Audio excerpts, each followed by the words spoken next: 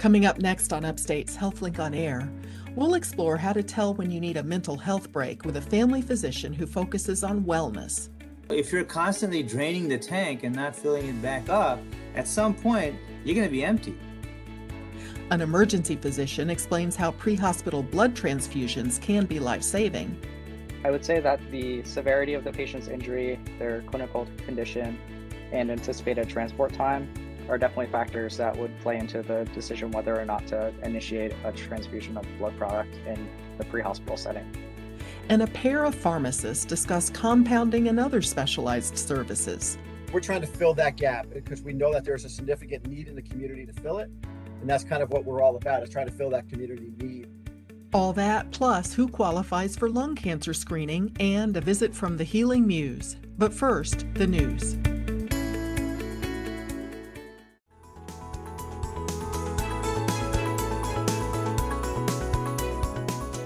This is Upstate Medical University's HealthLink on Air, your chance to explore health, science, and medicine with the experts from Central New York's only academic medical center. I'm your host, Amber Smith. On this week's show, we'll learn how lives can be saved through pre-hospital blood transfusions. Then a pair of pharmacists explain compounding and other specialized services. But first, are you burning out?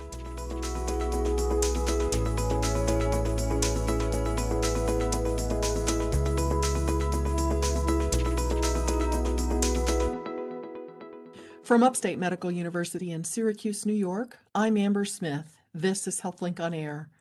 How do you know when you need a mental health break? I'm putting that question to Dr. Kaushal Nanavati, the Assistant Dean of Wellness at Upstate, an Assistant Professor of Family Medicine, and Medical Director of Integrative Therapy. He's also a frequent guest on HealthLink on Air. Thank you for being here, Dr. Nanavati. Thank you for having me again, Amber. Now, the world saw tennis star Naomi Osaka pull out of the French Open earlier this year. She cited mental health concerns. So I wonder, is that going to inspire people to put their mental health first, do you think? I think whenever people who are in the public eye take steps to, in whatever direction, whether to take care of their health or whatever else they're going to make as a decision, there's always a magnifying lens on them. And I think Naomi Osaka took a bold and brave and self-affirming step to recognize that she needed to work on some components beyond her tennis game to optimize her living experience. And I think that's something to be commended. And at her level, she understood the consequence, the potential risk of, pushback and feedback from those within not only her tennis community, but the world at large. And at the same time, I don't even know if that was her primary driver as much as the fact that she realized that she needs to take care of herself. And that's really, really important. It's wisdom at a young age. And I think for some people, that's kind of a hard thing to get to. So let me ask you, how can a person tell if they're burning out? Are there signs or symptoms to watch out for? There's actually a definition for burnout, which says that burnout is a syndrome resulting from chronic workplace stress that has not been successfully managed, and is characterized by three things or three dimensions. One is feelings of energy depletion or exhaustion. The other is increased mental distance from one's job or feelings of negativism or cynicism related to one's job. And then the third is reduced professional efficacy. So burnout really refers to the phenomena in a work or occupational context. Shouldn't really be applied to describing experience in other areas of life, officially, that is. I was going to ask you about the difference between people in high-stress jobs necessarily versus low-stress jobs, but it also makes me wonder, people that don't have traditional paid work could also face burnout, I imagine. So it's a very interesting thing that you asked, because high stress and low stress are obviously relative, right? To the person, to the context of their environment. In fact, when we think about features of jobs or work-related situations, occupational situations that can actually result in burnout, there are several things that we think about. So one, if you want to start from the proverbial top, it has to do with leadership, right? It has to do with expectations that are known, set, understood, clarified. It has to do with things like, requirements. And then if there's clarity on what you're expected or what to do or what's expected from you. And then also the impossible requirements, where oftentimes people are given a responsibility, but not the adequate time or resource. And then they have to kind of figure it out, right? So in the startup world, oftentimes there's lack of resource, but, a plethora of ideas. And then, you're told just go with it. But now people are working 18, 20 hours a day to make it happen. And so this idea of life balance, their perceived life balance, is something that can get affected. So initially you're excited, right? Because you got this opportunity. And then soon you realize that, yeah, but this is like almost like an endless or bottomless pit, because you can keep going down that path. And your physical resource, your emotional resource, your mental resource, your other commitments, especially possibly on the personal side, those now are getting taken from, right? So, my wife, I give her a lot of credit for some of the insights that I've gleaned over time, but oftentimes, she's reminded me that it's wonderful when you say yes to others, but what that does is also takes away from the time here. And so you want to make sure that we're feeling balanced in the process. And it's really great insight for someone to kind of keep, which is, who have you committed to in your personal life? When you take on new commitments, how are you balancing both sides of the equation, And it seems like if you don't balance those, you could end up in a situation where you feel more stress in your, your home life, so to speak, than you do at work, right? If you've taken on too much. And I agree. And I think, again, it's relative to the person. So I'm not here to say that there's one way and you have to, do it one way or my way, because even for me at different stages in my life, that word balance has meant different things depending on the commitments, stages of our own lives, even at work. And we talk about burnout being a work-oriented thing. Even at work, it's a matter of what we're doing, who we're with, what roles and responsibilities we have, what position we're in, and all of that makes a difference. Now, I know it's typecasting to say, a high stress job might be, on Wall Street versus a low stress job being maybe an accountant or something, not during tax time, but during other times of the year. I was going to say, that's an example. Don't tell my accountant seasonality, right? But I just wonder if you see people burning out more in the higher stress or more demanding jobs. I think what's interesting is one of the thoughts about it is, consequence, right, for failure is one of those things that we don't talk about enough. But, there's a lot of in the world of wellness and well-being, and in terms of people who are the thought leaders, they talk about how, failure is necessary to understand limits, boundaries, and expand your boundaries. And we should be able to, allow people to fail so that they can actually learn new skills. But at the same time, jobs that have high consequence, you think about lawyers, you think about, even in healthcare, and potentially even accountants, right? At the end of the day, if there is a high consequence, even with one failure, now suddenly it's going to be a very high stress job. And for that environment, your margin of error becomes so slim, especially when lives are at stake, that for those people, the potential to burn out, especially if they're feeling a lack of personal control over their environment. So, providers that have schedules that are untenable, or especially when people have to complete work after hours, or, additional time is required at home. Teachers actually are one of the groups that has one of the highest degrees of burnout. And for them, a lot of it has to do with lack of autonomy, and oftentimes lack of resource. When you think about with COVID, one of the bigger issues has been in terms of how they get to instruct, and the fact that they don't necessarily have full control with hybrid models, et cetera. And yet the expectation from the system are that they'll still achieve a certain level in terms of their pupils and how they perform on standardized tests at a time when standardized measures are not in place for what we've known in the past. You're listening to a discussion about the importance of mental health on Upstate's HealthLink on Air. I'm your host, Amber Smith, and I'm speaking with the Assistant Dean of Wellness and the Director of Integrative Therapy, Dr. Kaushal Nanavati. How do you differentiate between good stress and bad stress? And I wonder if too much good stress can be dangerous. So good stress actually has a name. It's called eustress, EU stress. And then there's distress, right? And we want to de-stress, really. And that is actually the balancer between the two. So, you know, good stress is something that excites you, that gets your adrenaline pumping, your blood flowing. When you stay at that level, there's still a component in the body in which the stress hormones are still elevated.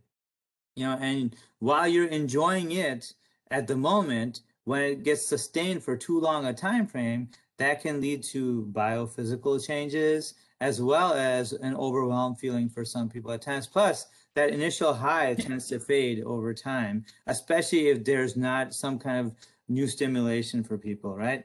Distress or bad stress, again, that leads to a mood effect right away, emotional effect right away. And now motivation really gets, you know, kind of drained very quickly. So, you know, rather than distress, you change one vowel and you get de-stress. And oftentimes the issue is, even in high stress situations, when people don't have downtime, right? Or recovery time, right? So if you're constantly draining the tank and not filling it back up, at some point, you're going to be empty, right? Whether it's eustress or distress, you're emptying the tank. And so you got to take the time to replenish.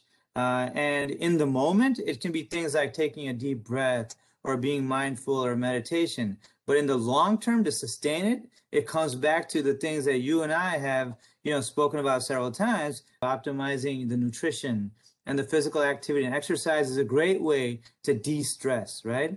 To focus on the things that you can do something about, and to let go of the things you can't control, because that's oftentimes where people get stuck, right? To not be stuck in the past, oftentimes emotionally or mentally, because that is depressing, especially when you can't go back and change that. Or people who get anxious about, you know, what if? And the problem is the what if is an infinite potential.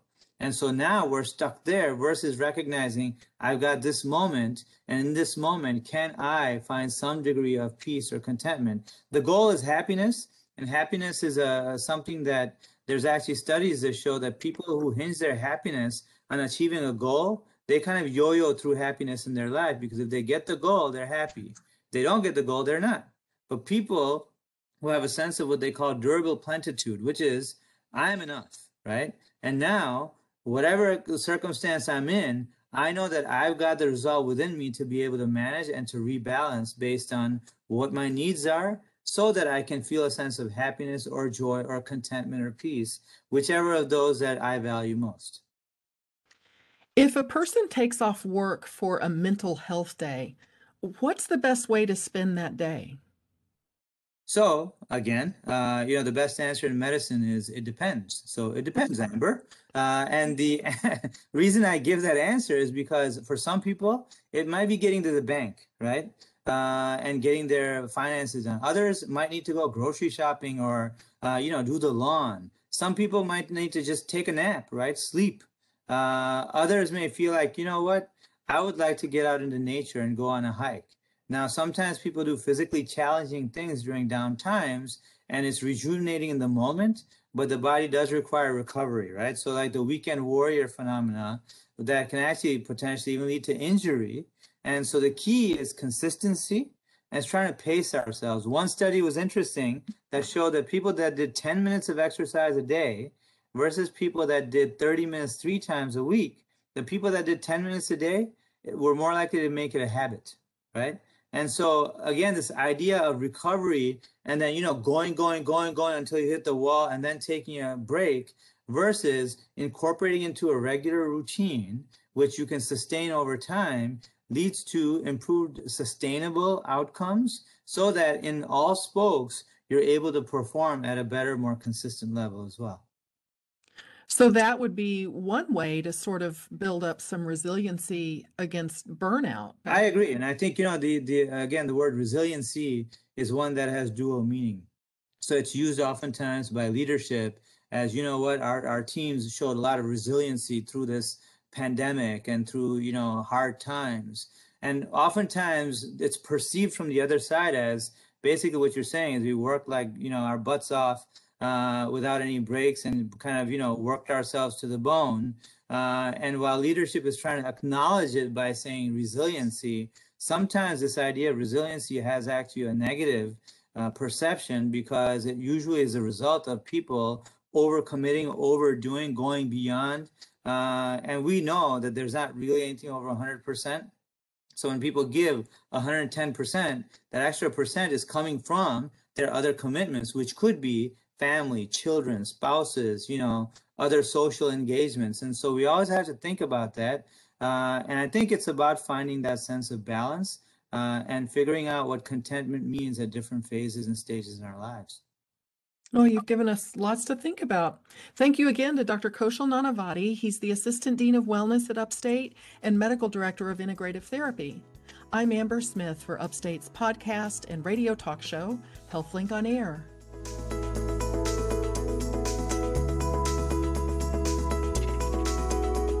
Blood transfusions can save lives before a patient gets to the hospital. Next on Upstate's HealthLink on Air.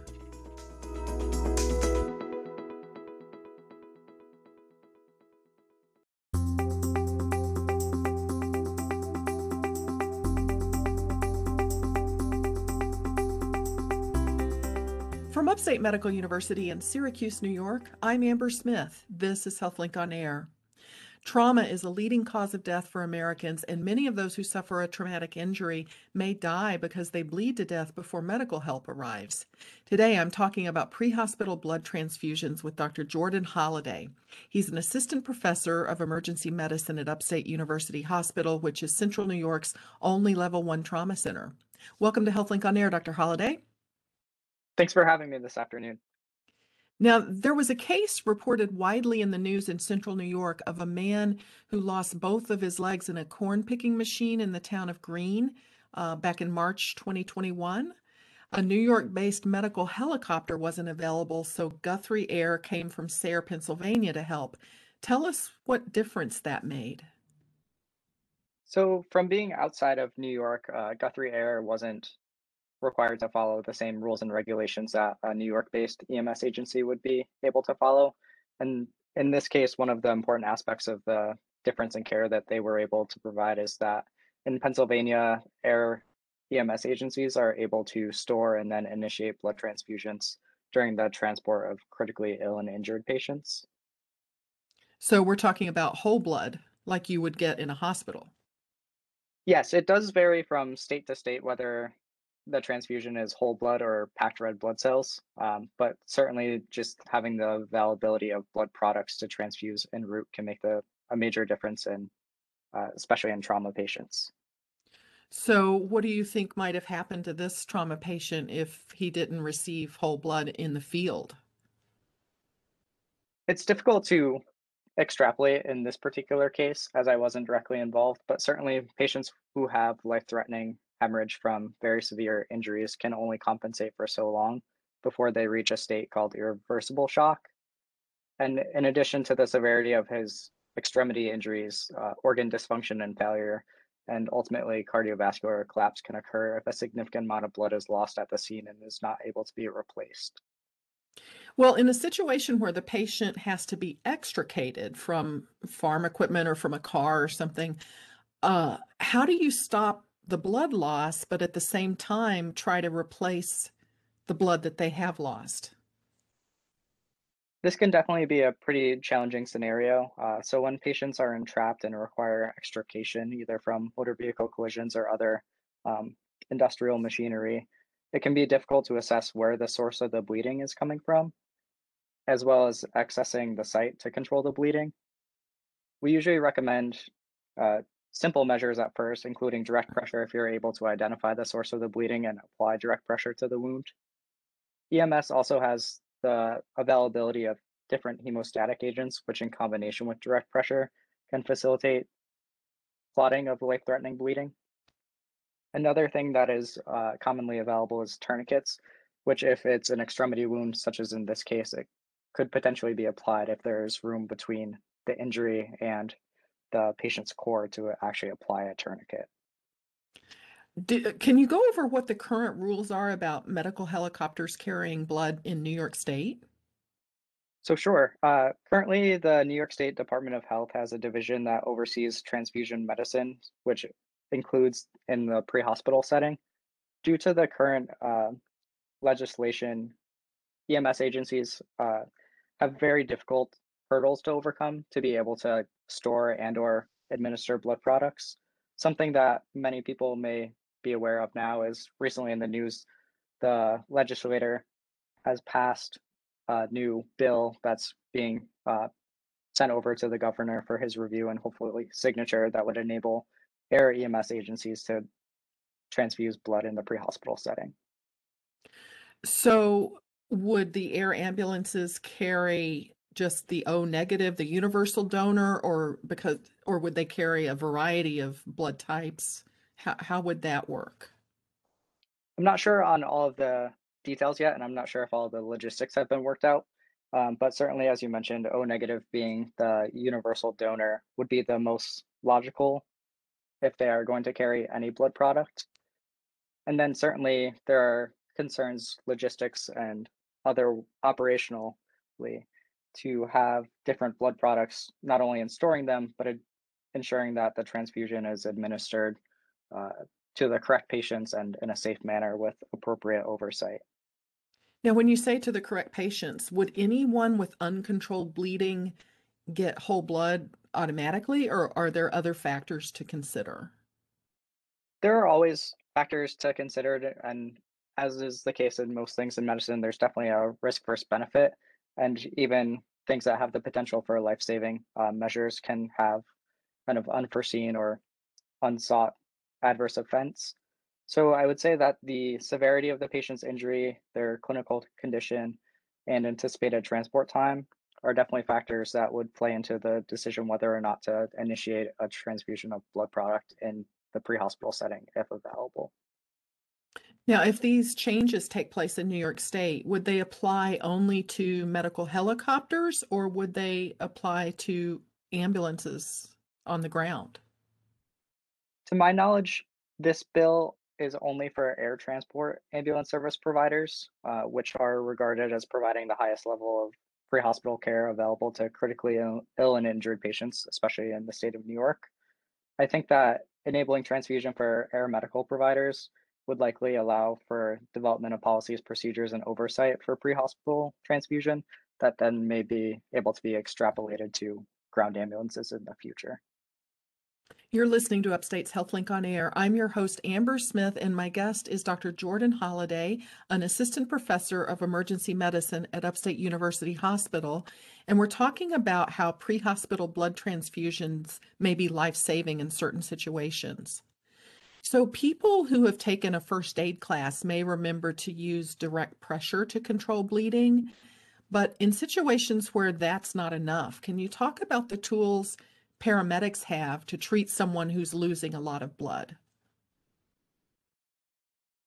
So in addition to direct pressure, there are hemostatic agents. The most common we acknowledged or known as probably combat gauze, which contains agents that help to facilitate clotting of blood when applied with direct pressure. Uh, for extremity wounds or wounds that are amenable to tourniquet application, that's also another more invasive uh, form of addressing life-threatening hemorrhage. Particularly, tourniquets are limited though to extremities, and as we mentioned earlier, if patients are entrapped or entangled in equipment or motor vehicle um, collision, this can be difficult to actually apply a tourniquet proximal to the wound. So when you mention, let me back up a little bit on the hemostatic agents, the gauze.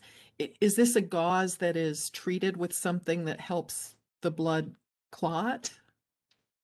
Yes, so there are a variety of products, each of which kind of contains a unique or different uh, compound that facilitates blood clot formation.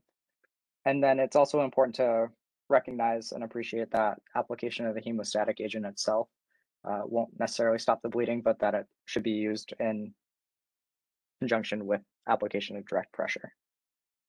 And so is direct pressure usually, I mean, is that very effective for a lot of wounds? It usually is if you are able to identify where the source of the bleeding is coming from and then actually apply kind of targeted direct pressure. Oftentimes, we'll see people apply numerous gauze pads and things like that, which then actually kind of distribute the force away from the source of the bleeding. So if you're able to identify one particular area that's a major source of the bleeding, that's ideal. It is important to acknowledge also that this will be very uncomfortable for the patient, particularly since they already are likely in significant pain from their injury. Can you talk a little bit about normal saline? What is that used for? Sure. So it has very limited, if any, use in the setting of trauma patients. Certainly, hopefully, it will soon be replaced by the availability of blood products. Normal saline is an intravenous fluid that can be useful for volume replacement, mostly in the setting of dehydration and in some electrolyte disturbances. In the setting of trauma, however, when patients are losing blood, administration of normal saline can improve the patient's vital signs temporarily, but may dilute their remaining clotting factors, as well as normal saline is often colder than the patient's body temperature, so it can contribute to hypothermia and worsen the patient's acidosis, which then further complicates their coagulopathy or ability to clot in the setting of trauma. So it's not really a good blood substitute. Are there any good quality blood substitutes on the market? There are some substitutes that are aimed at oxygen carrying capacity, which normal saline does not have, but blood products, particularly red blood cells, do. However, to my knowledge, there's been no real research into or discussion of these substitutes with pertaining to application in the pre-hospital setting, especially within New York State. I see. Well, your colleagues from the trauma team support an educational program called Stop the Bleed that trains regular people how to stop bleeding in emergencies. What's most important for people to know about how to control a severe injury with bleeding? I think that education empowers bystanders to participate in controlling life-threatening hemorrhage if they come across it either in themselves or someone else.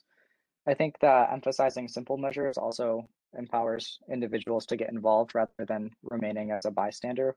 And then time can obviously be a major role in limiting or preventing further blood loss, especially if blood products aren't available to replace what the patient has lost.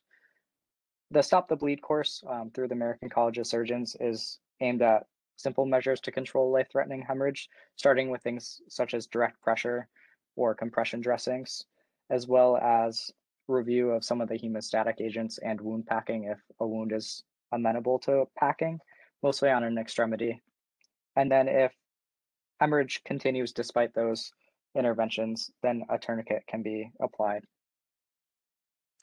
And I know during the pandemic, these classes really haven't been held in person because of the pandemic, but people could find them through the American College of Surgeons or through the Upstate Medical University trauma team has information available as well, right?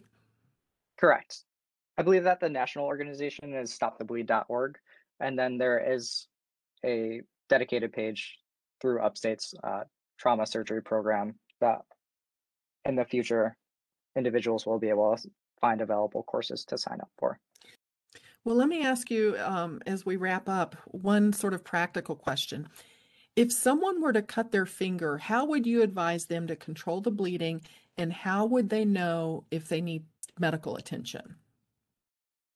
I would say that starting simply, if you keep the injury above the level of the heart if possible, and then apply direct pressure to the source of the bleeding as targeted as you can.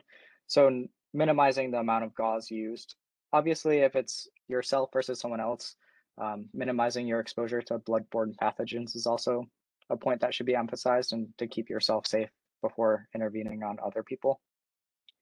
And then if you're able to control a wound with direct pressure, you should be able to assess whether it may still gape apart, which could be an indication that it needs some tissue adhesive or skin glue, or possibly stitches or sutures.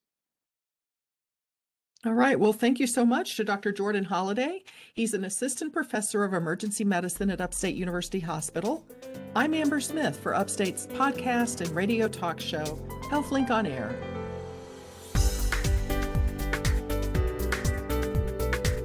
Next on Upstate's HealthLink on Air, does your pharmacy offer compounded medications?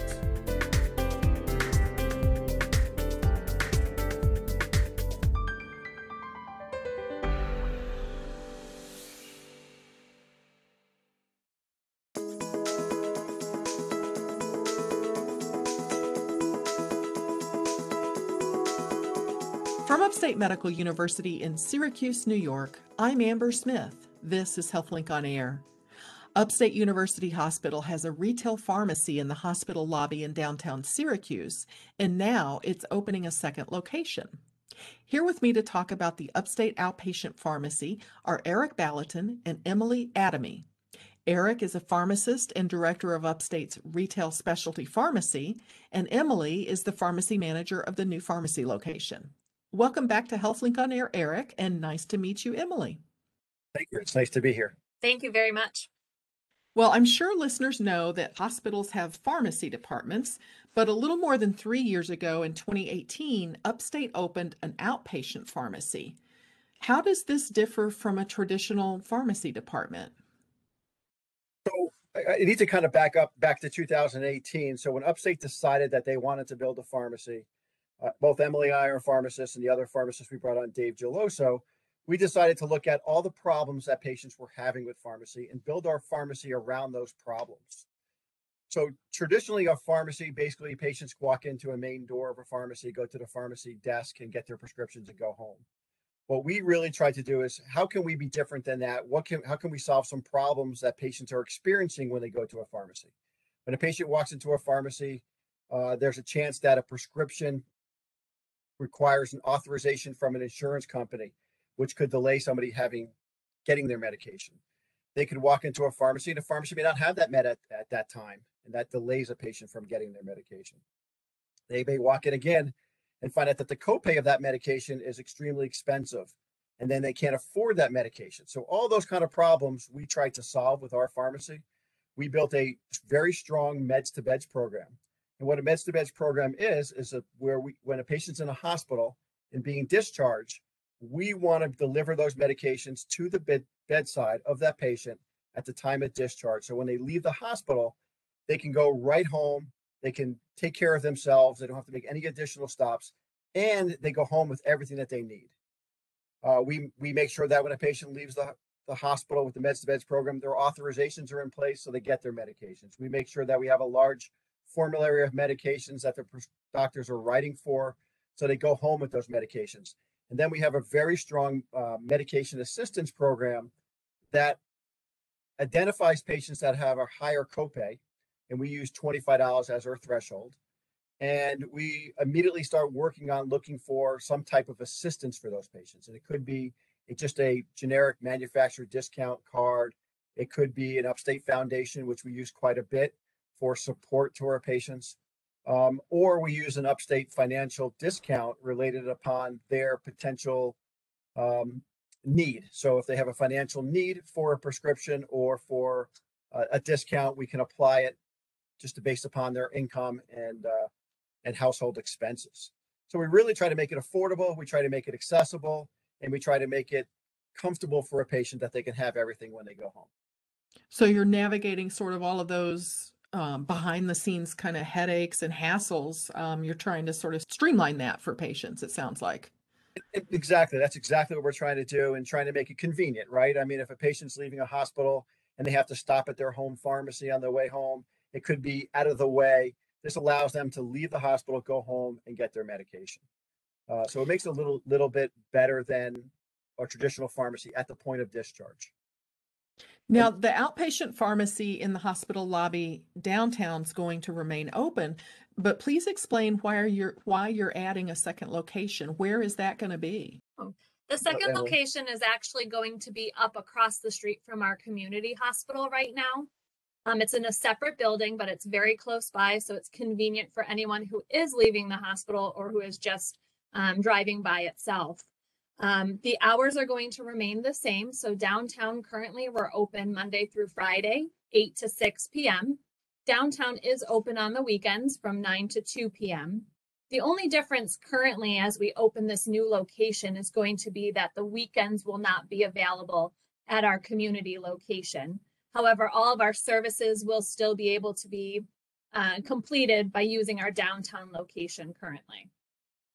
Now, I imagine that many of your patients that come to the pharmacy have doctors at Upstate, but do you have customers or do you allow customers whose doctors are not Upstate doctors?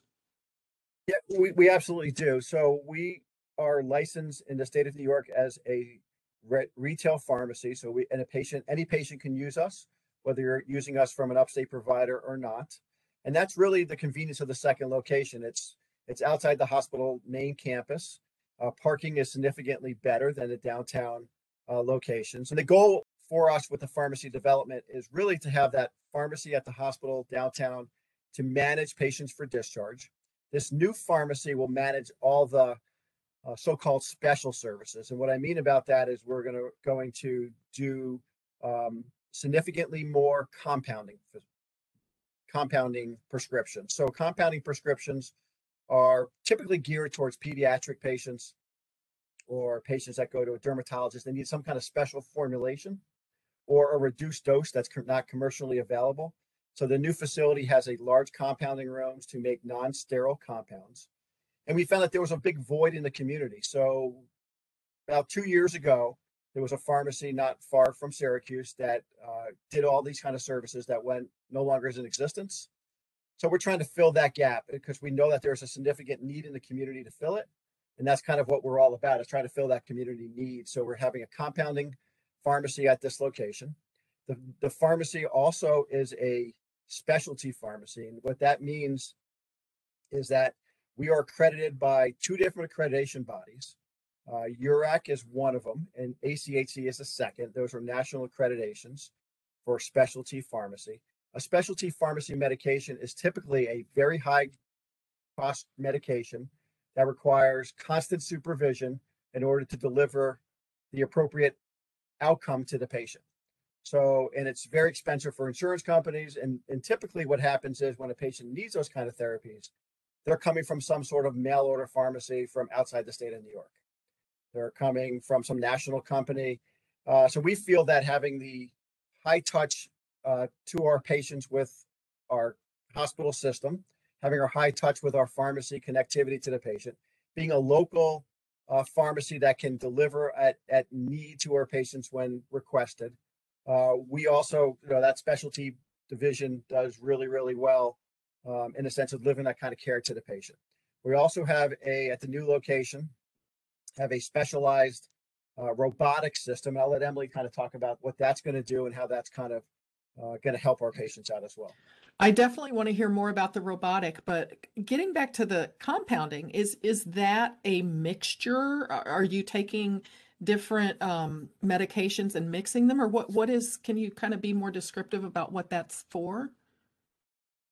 So at our particular level of pharmacy right now as a retail pharmacy, we don't do a lot of compounds like the inpatient does. The training is a little bit different, but we have set up this pharmacy at this location to have sterile fields for us to do these compounds so that the safety for the medication that's being dispensed and also for us pharmacists who are doing it is really at the top of the game. So we are going to be able to do a lot more oral suspensions that we do for some of our pediatrics. So we are creating a liquid version of a medication that's not available in a liquid form currently being manufactured by a drug company. One of the examples could be medication for our neurology patients. Some of them can be considered hazardous if they are created into a liquid form. So having our compounding sterile hoods and everything will allow us to do that and to service more of the pediatric patients. You can't go to a regular retail pharmacy and ask them to create these suspensions with what's provided on their shelves currently. I see. This is Upstate's HealthLink on Air. I'm your host, Amber Smith, talking with pharmacists Eric Ballatin and Emily Adamy about the expansion of the Upstate outpatient pharmacy. Now, Emily, I understand the pharmacy has robotic packaging. Can you describe what that is and why it's important? Absolutely. So the first part of this program was really a manual compliance program that I started. We saw a huge need, especially with our refugee population, where you're not able to understand the language that is currently being spoken wherever your neighborhood is, or just sometimes the complications of what a medication is in those directions. We needed a way to keep our patients taking medications on a daily basis so that they're compliant. So currently I'm using a kind of like a plastic med tray that you would get at any pharmacy. It's typically a 1-week tray. What I'm doing is a 28-day tray for these patients. All their medications are being commingled into one individual slot. So I have morning, we have an afternoon, we have an evening, and a bedtime. Everything that needs to be taken at that specific time of day is pre-packed for them. The guesswork is gone. The medications are listed on each individual blister, so it's very helpful when a patient goes back to their doctors for their regular checkups. They can bring that and they know exactly what the patient is taking. And the family members also can be able to understand what that other family member is taking. So I do that all on my own. I have close to 50 patients right now that I'm doing per month. And we just found a huge need for this. So with our new location, we were able to purchase a robotic machine that will make this a little bit more simpler in regards to packing it and getting out on time. So we're hopeful that we can expand this program to allow more patients to be in on this compliance program and get the benefits of what we have to offer. That sounds amazing for people that have to take a lot of medications. It sounds like it would be a lot safer because it's easy to have a mix up at home if you've got, 6 pill bottles and you're trying to remember which one to take in the morning and which at night. It sounds like you guys take the guesswork out of that. And we do, and I want Emily to speak of. So we looked at those 44 patients, and we did some analysis on admission rates before you were on the program and after you were on the program, and we have pretty amazing results for those patients that are using us. So we did a little study. Originally, I had 44 patients. It's grown slightly since then, but we looked at those 44 patients, and prior to them using what is called our DISPIL packaging compliance program, there were about 21 hospitalizations. When we then looked at those same set of patients, those 44 patients, 1 year after they started our compliance program, we had 7 hospitalizations. And then to go even further, when it was greater than that 1 year mark, we only had 2. So it's clearly showing success in keeping these patients on their medication regimens and out of the hospital for unnecessary things that they need to go to. Wow. Do you offer home delivery? We absolutely do. So especially with my compliance packaging, we courier to their house. We also provide free shipping, and we utilize our UPS as our services for that. Now, that's what I wondered about because I know Upstate serves such a large region from the Canadian border to the Pennsylvania border. So for people who live, hours away, you're able to ship directly to their home? Yeah, so we ship using UPS, and we always ship next day ground. So if a patient needs it and calls us today for a refill, they will have it the next day by 7 o'clock. And then if we have anybody within about 30 miles of our hospital locations, and they have some sort of more urgent need, we have used the Upstate courier system to deliver, as well as an outside courier system to deliver. And we have 3 scheduled pickup times from our pharmacy to get out to the patient. So we really try to be available when we can to our patients using any kind of resource we can, because we know medication management is a huge readmission problem, and we want to make sure that they take their medications and stay compliant with what they're doing. Now, are you able to include non-prescription medications or things such as syringes or gauze that aren't prescriptions? So we do include whatever the patient requests, as long as they have a prescription with it. We're not the type of courier service or pharmacy that can just deliver an over-the-counter item. We did that during COVID to try to manage those COVID patients with some different supplies to keep them from having to go out and transmit a potential increased transmission of the COVID problem. But normally we if anybody asks anything, we will deliver it with their prescription items. I'm glad to know about the expansion of the outpatient pharmacy. Thank you to pharmacist Eric Ballatin, the Associate Director of Upstate's Pharmacy Enterprise, and Emily Adamy. She's the pharmacy manager of the new pharmacy location across from Upstate Community Hospital. I'm Amber Smith for Upstate's podcast and radio talk show, HealthLink on Air.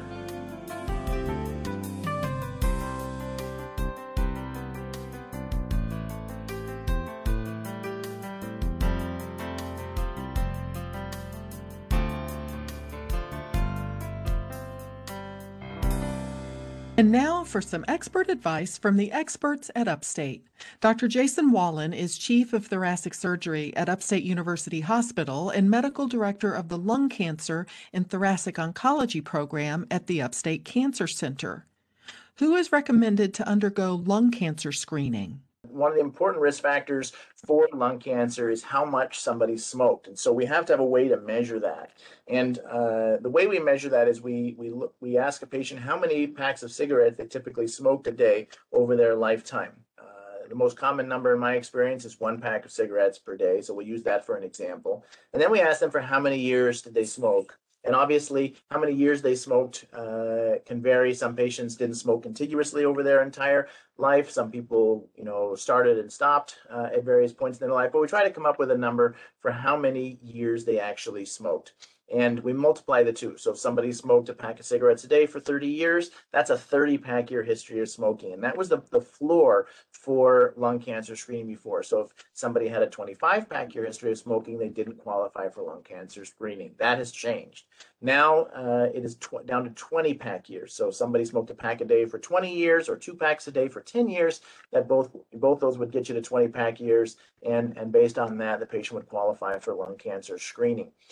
The other thing that has changed in the recommendations is the age range. So we used to say that patients between the ages of 55 and 80 qualified for lung cancer screening. That has now come down to age 50. So ages 50 to 80 qualify for lung cancer screening.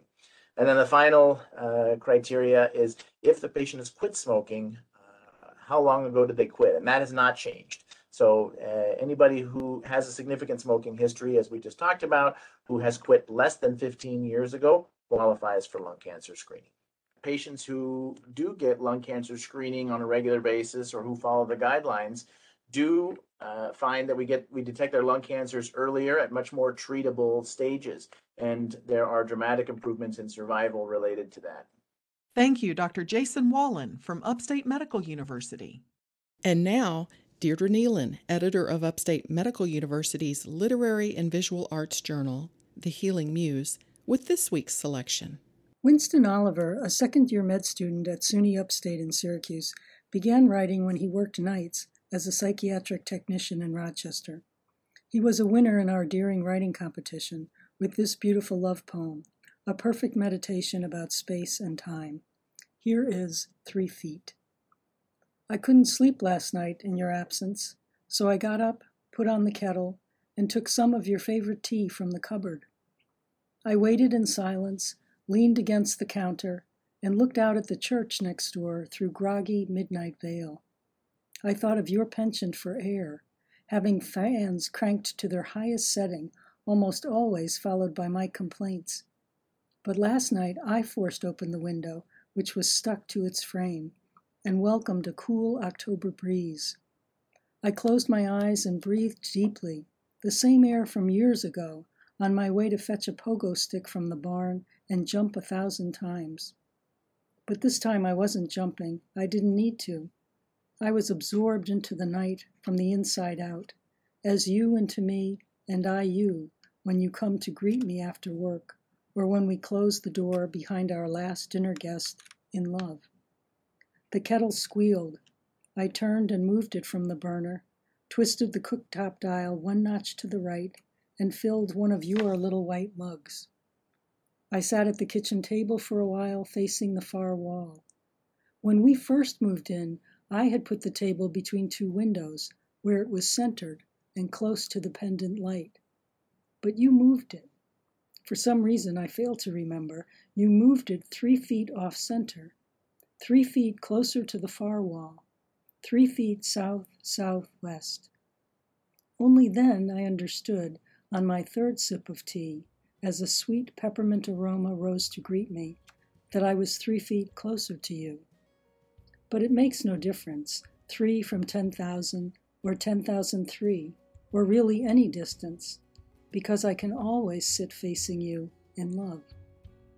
My eyes started to feel heavy, so I laid down in bed on my side with the covers up high, where just a week before I could see you and count your breaths before falling asleep, my nightly ritual. Things weren't so different though in your absence, because I saw you when I closed my eyes. You wore a bright yellow dress, sat in an open field, and had your hair done as if you were about to perform. But your smile told me otherwise. I miss that smile when we go out to eat or have drinks with friends, when we try our best to act civilized, as though we are not thoroughly, desperately, and endlessly in love.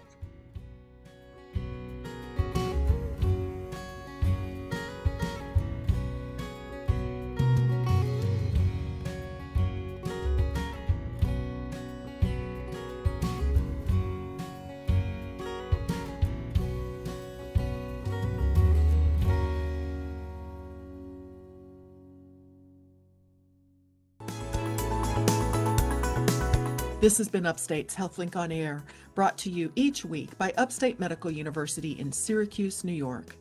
Next week on HealthLink on Air, an overview of osteoporosis treatments. If you missed any of today's show, or for more consumer health podcasts, visit our website at healthlinkonair.org or do a podcast search for the phrase HealthLink on Air. Upstate's HealthLink on Air is produced by Jim Howe with sound engineering by Stephen Shaw. This is your host, Amber Smith, thanking you for listening.